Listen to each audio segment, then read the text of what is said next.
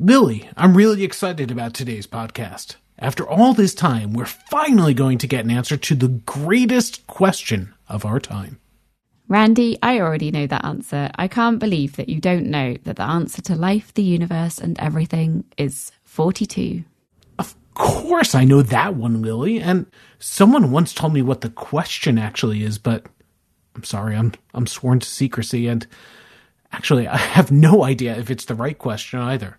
But what I'm talking about is we're finally going to have a chance to figure out if what we've built with this podcast actually matters. And that's because our guest today is Ben Foster, partner at Prodify and one of the authors of the book Build What Matters. Aha, and we're talking to him about vision and strategy and so much more. But I propose that you, our beautiful and wonderful listeners, answer a question for us. After you listen to this episode, please let us know, what have you built that matters? You can toot, tweet, or post on LinkedIn. And remember to tag us with MTP Pod. But first, listen to our chat, and let's get right to it. The Product Experience is brought to you by Mind the Product. Every week on the podcast, we talk to the best product people from around the globe. Visit mindtheproduct.com to catch up on past episodes and discover more. Browse for free, or become a Mind the Product member to unlock premium content, discounts to our conferences around the world, and training opportunities. Mind the Product also offers free Product Tank meetups in more than 200 cities, and there's probably one near you.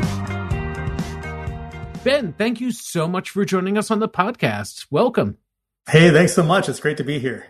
So, just a quick question before we get started. Can you just give us a little introduction? How did you first get into product, and what are you up to these days?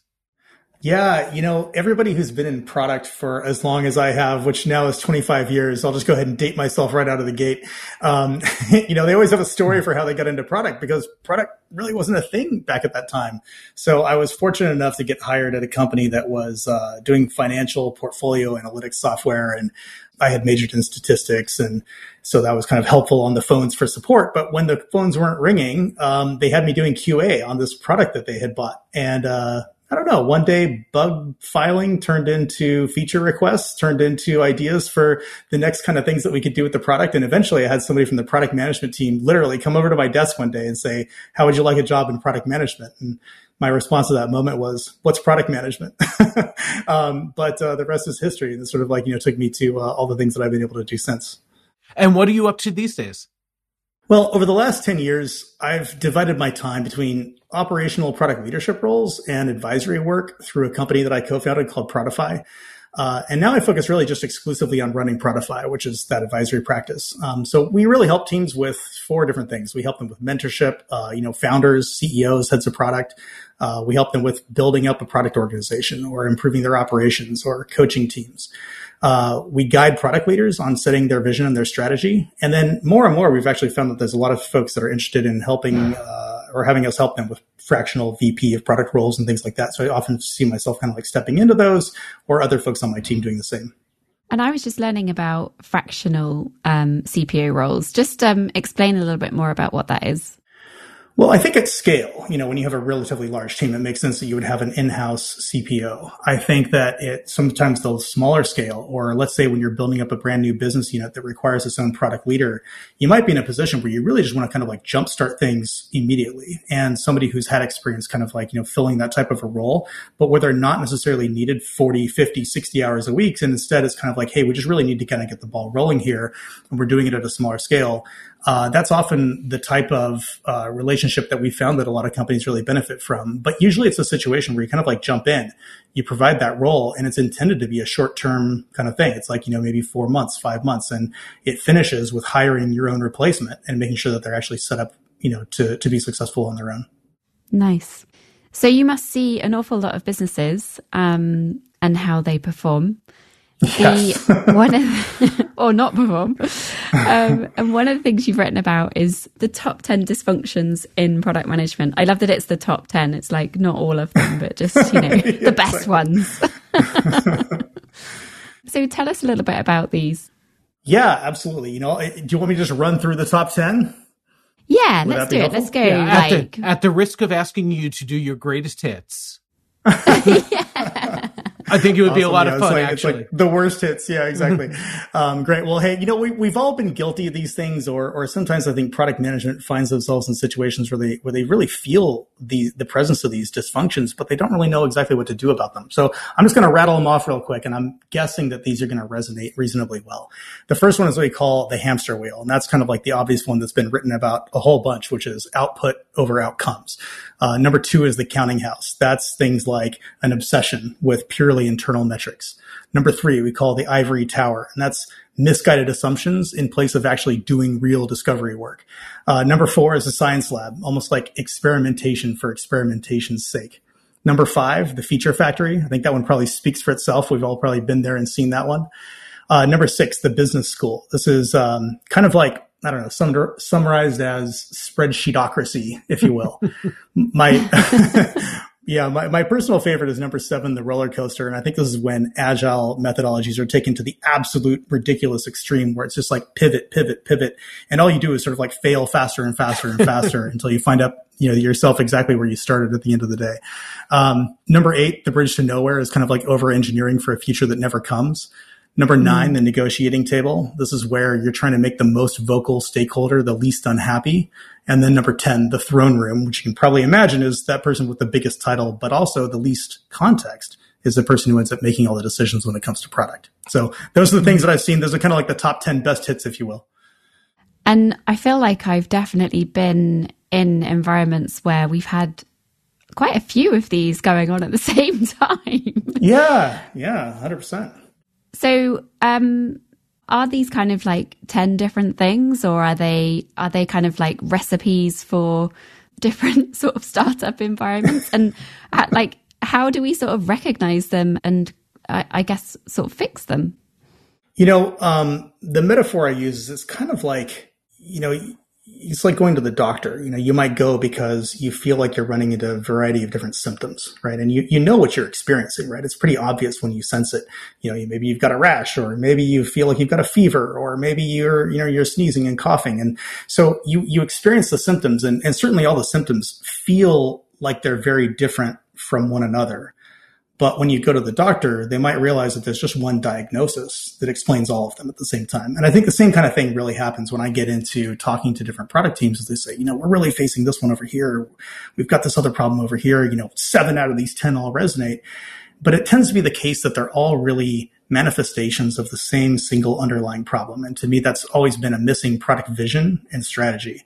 And these are all just different ways in which that void gets filled. When there isn't a clear direction of where the product team is going to go, then of course the CEO is going to step in as being that, that person in the throne room, or the stakeholders are going to jump in and say, well, if you don't tell me exactly what we're doing, then I want you to do this sales driven need to go win this next deal instead, right? These are the ways in which these things kind of like get filled in. So they're all different. They all feel different, but I think that often the solution is the same one solution to try to address any of them. Okay, so it seemed one solution, but I think you're talking about two different things, actually, which is the vision and the strategy. And we've talked about this a few times before, but it's always good to get somebody else's take on it. So what is the difference between a product vision and a product strategy? Well, you're definitely right to call me out on that. They are two different things without question. And, I talk about them lumped together because they tend to be either, they're together or they're missing together.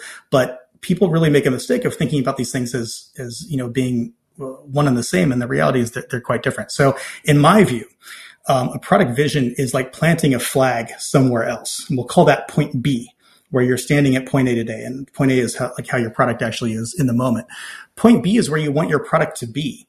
And, you sort of declare these are the facets, these are the elements, these are the descriptors of what that ideal solution is going to look like. This is where we're heading towards.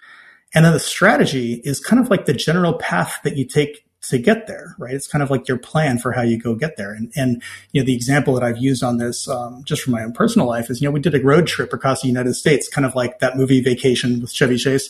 And the first decision was, where do we want to go? We might go from the East Coast to the West Coast and back to the East. Okay, that's great. Like that's the vision of what we have in mind.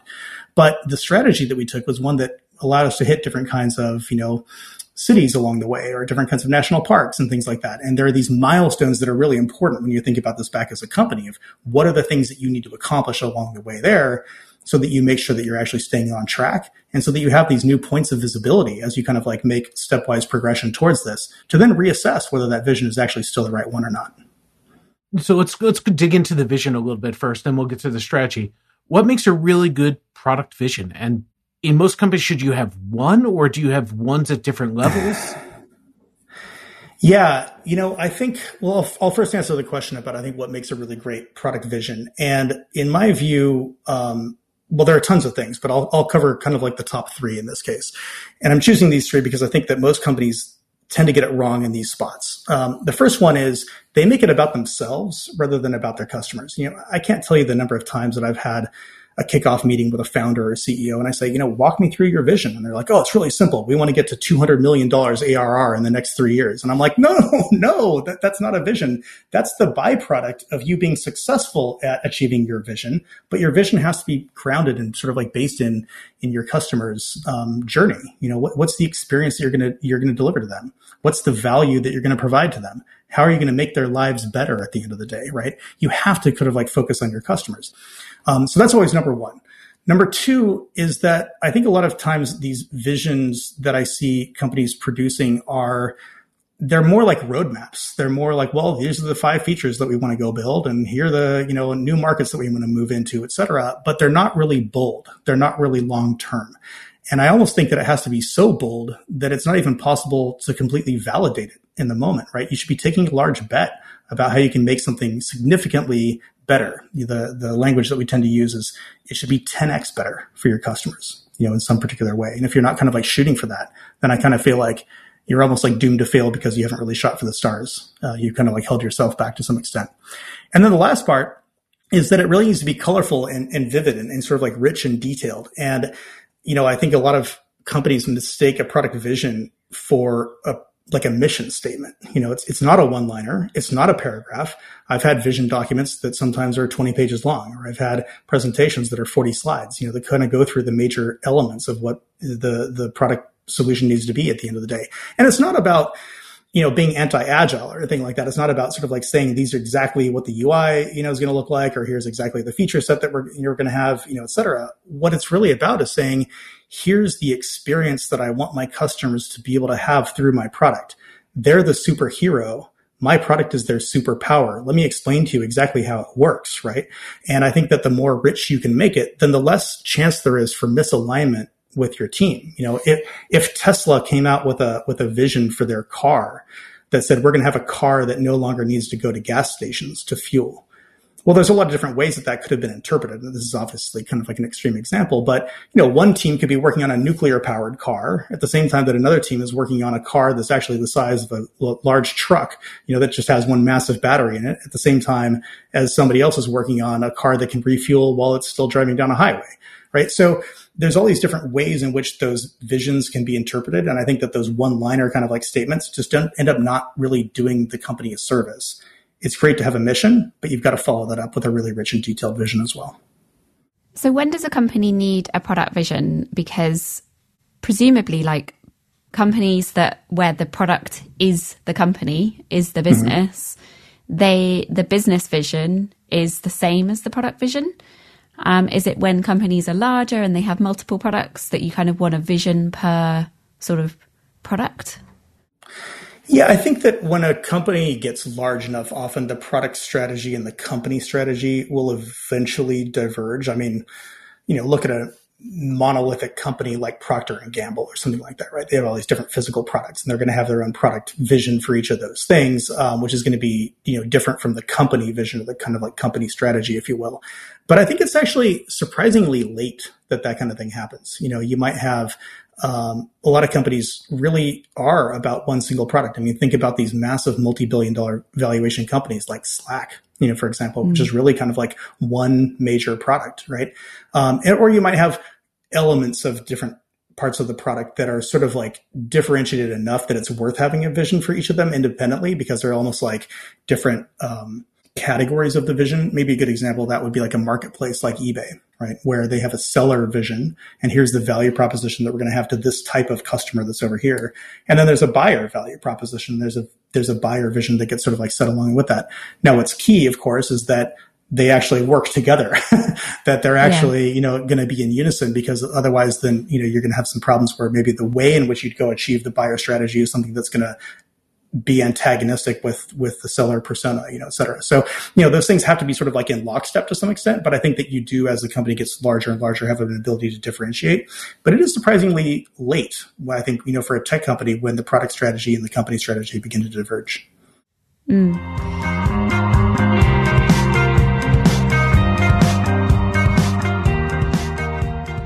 As a product leader, you want regular insights about how people are using your product. But when you don't have the capacity for ongoing UX research, where can you turn? AnswerLab is a UX research agency with the expertise companies rely on for scaling user research capabilities and getting actionable user insights. The experienced team of UX strategists, researchers, and research ops professionals bring a human-centered approach to research design, recruiting, and interviewing the right participants, and sharing results with product teams at the world's leading brands. Visit answerlab.com/MTP to learn more and fill in a form for your chance to win a free ticket to Mind the Product San Francisco 2023. Use promo code MTP. That's answerlab.com/MTP.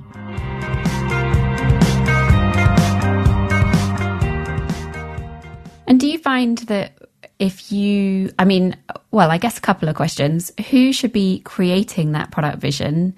And I've always kind of struggled personally to put a product vision together unless there was a really clear business strategy. Mm-hmm. So is it possible to kind of put together, I'm thinking of all my peers and colleagues out there who don't necessarily have clarity on the business strategy, but want to put together some clarity around the product that they're working on. Like, is that possible? Or do you really need to just work out what the business strategy is before you can come up with a clear and valuable product vision? Well, it certainly helps the more context that you have. You're less likely to develop a product vision that's not going to be nonsensical given a business strategy.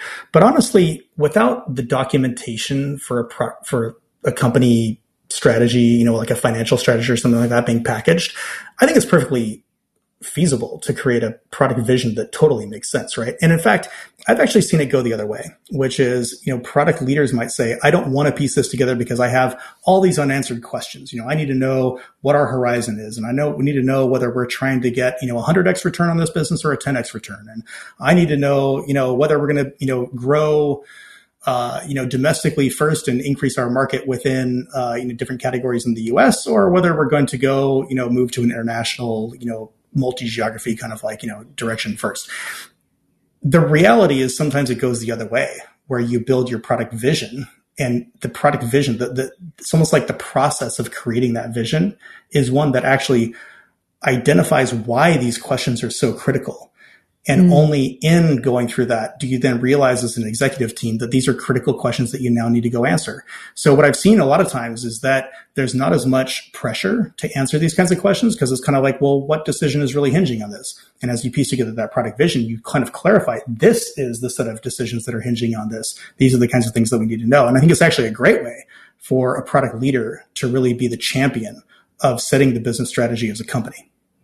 Okay, so let's dig into the strategy as well. What makes a good product strategy? And I'm going to ask again, one strategy, different strategies at different levels? Let's start off with what makes a good one first. Yeah, sure. I think what makes a really good strategy is certainly a few things along the same lines of vision. I'll again hit my top three on this. I think the first one is that it has to be realistic. If your vision is bold and long-term and aspirational, et cetera, that's all great. But then you're going to naturally get this question of is it even achievable? It's like, we're going to go climb this mountain, and you're looking at a sheer face and you're saying, I don't even know how we're going to go make this happen, right? And so a strategy kind of it illustrates a way in which it actually is realistic. And so you kind of describe the steps that are possible to go make it happen. I think probably the best example is whether it's not a product vision or, et cetera, would be saying that we're going to put a man on the moon, right? It's like, it seems like that's impossible, right? But then what you do is you turn it into milestones. And first thing you do is you get a person into orbit. And the next thing you do is you send, an unmanned spaceship, up into space, et cetera. So you sort of figure out what these phases are going to look like. And I think that's really part two here, is saying, what are the phases of completion? Because it's not just a matter of hitting the business numbers that you're trying to hit, derived from the realization of this product vision down the road, and sort of like breaking that up into saying we're going to get 20% of the way there each of the next 5 years. The reality is the milestones that you make are more product oriented milestones. So you need to state what those things are going to be. A good example in a business context would be, you've got some company that has ambitions to use AI to do something revolutionary within a specific space. And if you back yourself off of that vision, that's great. But, AI models are trained off of training data sets. Well, where are you going to get the training data set from, and how large does that data set need to be? Okay. So then you kind of back off of that. Well, how many customers do we need to go make that happen? Well, how are we going to get those customers if they're not having a willingness to pay to kind of like give us that data? Why are they going to give us that data in the first place? Oh, I know. We need to go create this freemium solution that's going to make that possible so we can get that kind of scale of data. And so as you kind of walk through, it's really that process of realizing these are the phases of the strategy that are super important for us to get to, because each one is going to sort of like pave the way for the next milestone of that strategy to be achievable so we can eventually realize our vision. And then I think the last thing, and this is often forgotten about by product teams, is that it's not just the risk that you have the wrong vision in the first place, or the risk that you have the wrong strategy to get there. There are very practical risks with running a business as well. I mean, COVID happened, right? And it kind of like upended everything, right? Or, the tech industry had this, recent kind of like, issue, this debacle, Silicon Valley Bank, just sort of like imploding over the course of a couple of days, right? It's kind of like amazing. So you want to make sure that you're resilient in a way as well. And I think the best way to be resilient as a product team delivering this strategy is to make sure that you're demonstrating ROI at every stage. So that if you ever got stopped, by your CFO or whatever and said, show me why this is still worth continuing to make these investments in, you could actually answer that question, right? You need to not just sort of say, no, trust me, don't worry. In 3 years, you'll be really thankful looking back that we did this. Like, that's not going to fly in these kinds of situations, right? You need to make sure that you're demonstrating ROI at every step along the way. And there are plenty of ways to do that. It's just a constraint that you should be considering at the outset. ROI all along the way. That sounds like it's as much art as science, or it's the part that we miss a lot of the time. Is it basically the same idea of what we've seen of, the good MVP of you start with the skateboard, then you go to the scooter before you go to the motorcycle and the car? Yeah, sometimes it is. I think that can often be the case.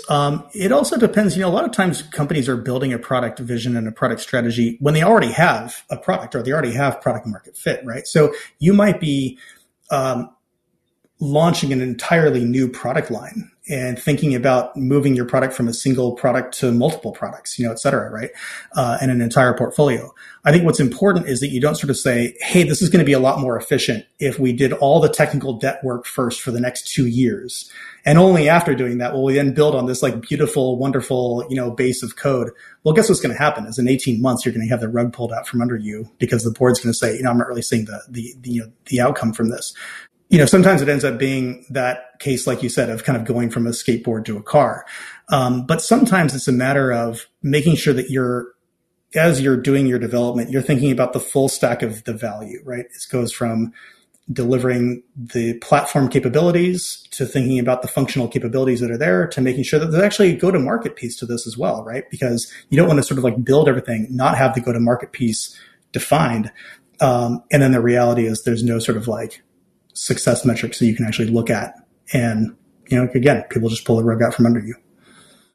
But interestingly, if you're focused like purely on kind of demonstrating ROI and it's a numbers game, perhaps it's like one of the dysfunctions is the business school. I don't know whether it fits into that, but I feel like then potentially, addressing tech debt, as you said, or even like, including innovation in your roadmap could get sidelined. So how do you balance, all of the work that you need to do and make space for the kind of the operational work and the kind of innovation work, both of which don't necessarily always have immediate like ROI indicators straight away. I mean, I guess operational, maybe you could argue that does in quite a few occasions, but sometimes it's not as black and white as that.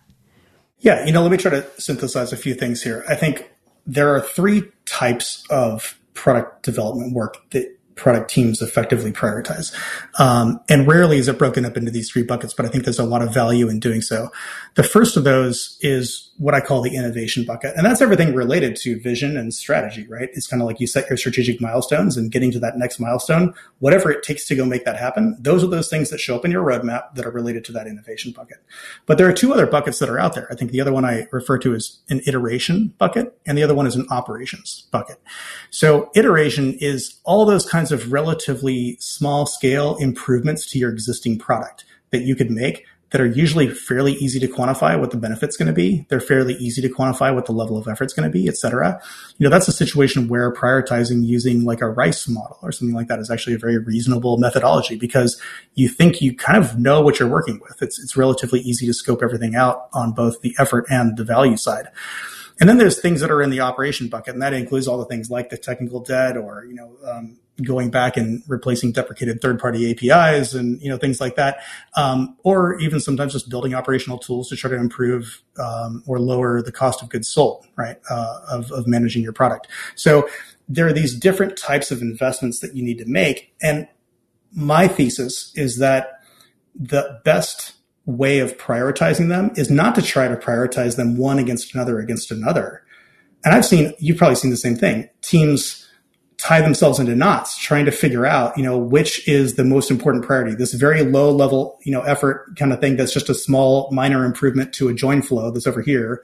Or do I work on this, sensational new feature or new kind of like product that we think is going to be completely game changing within our space? Or do I work on this big chunk of technical debt that's kind of like, been blocking us for the last couple of years? Well, that's a really hard decision to make. And that's because you're comparing apples and oranges and bananas. And my take would be that the best way of making sure that you actually get the right mix of each of those things is to simply make a top-down allocation. What percentage of your capacity should be going towards innovation? What percentage of your capacity should be going towards iteration? And what percentage of your capacity should be going towards operation?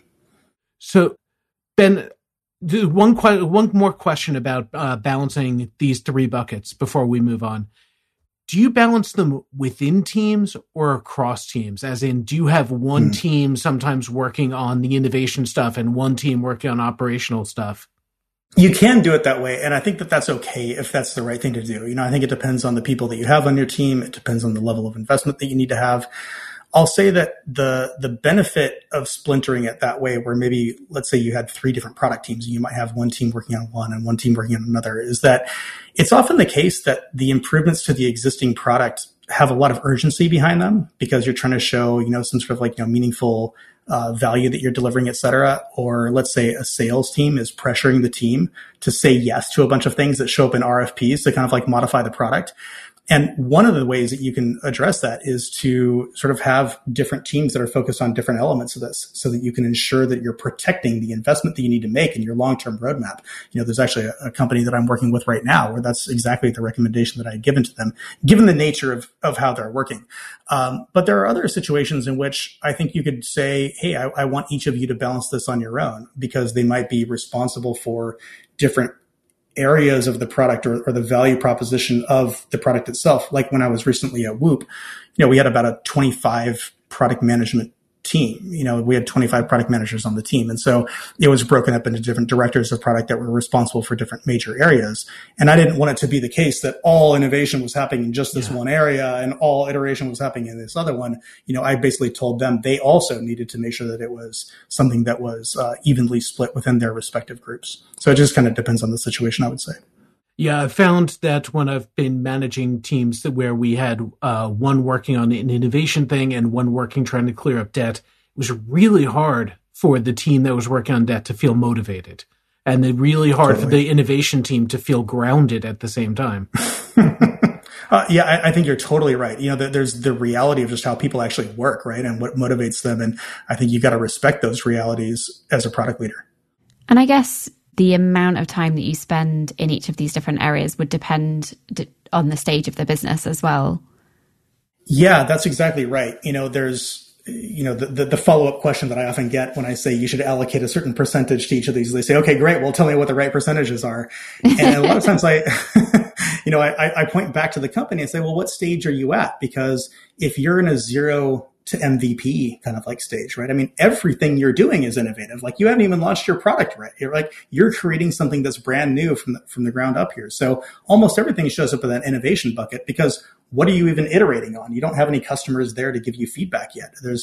You're not worried about solving technical debt type issues when it comes to the operations bucket, because you just want to get something out the door as quickly as you can. So in that state, I would say that it's almost like 90% innovation, right? And maybe it's 10% iteration and 0% anything else.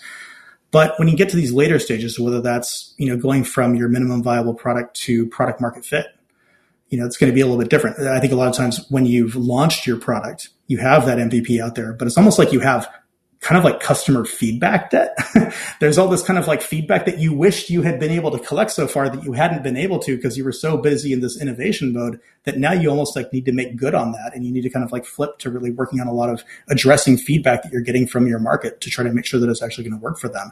So I would say the script flips in a lot of those kinds of situations.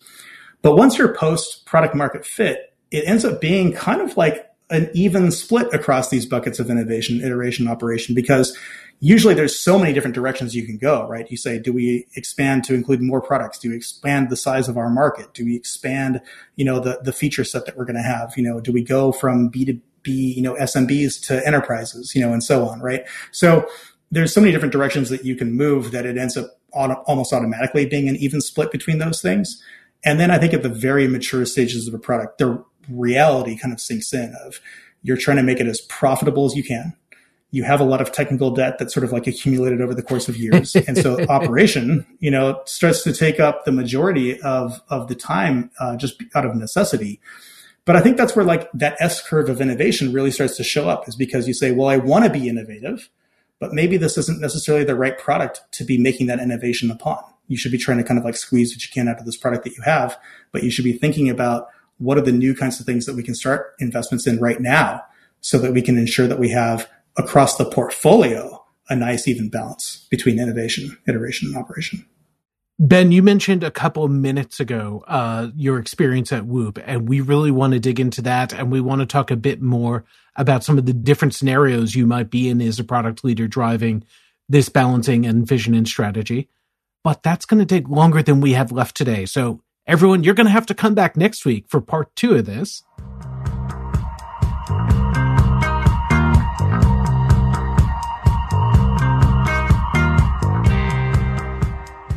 Tune in next week for part 2, where we dig into why your CFO should be your best friend and how to make that happen, why your product team should be actively involved in creating the strategy, even if they aren't that experienced, and many more things that are top secret until you listen to the episode.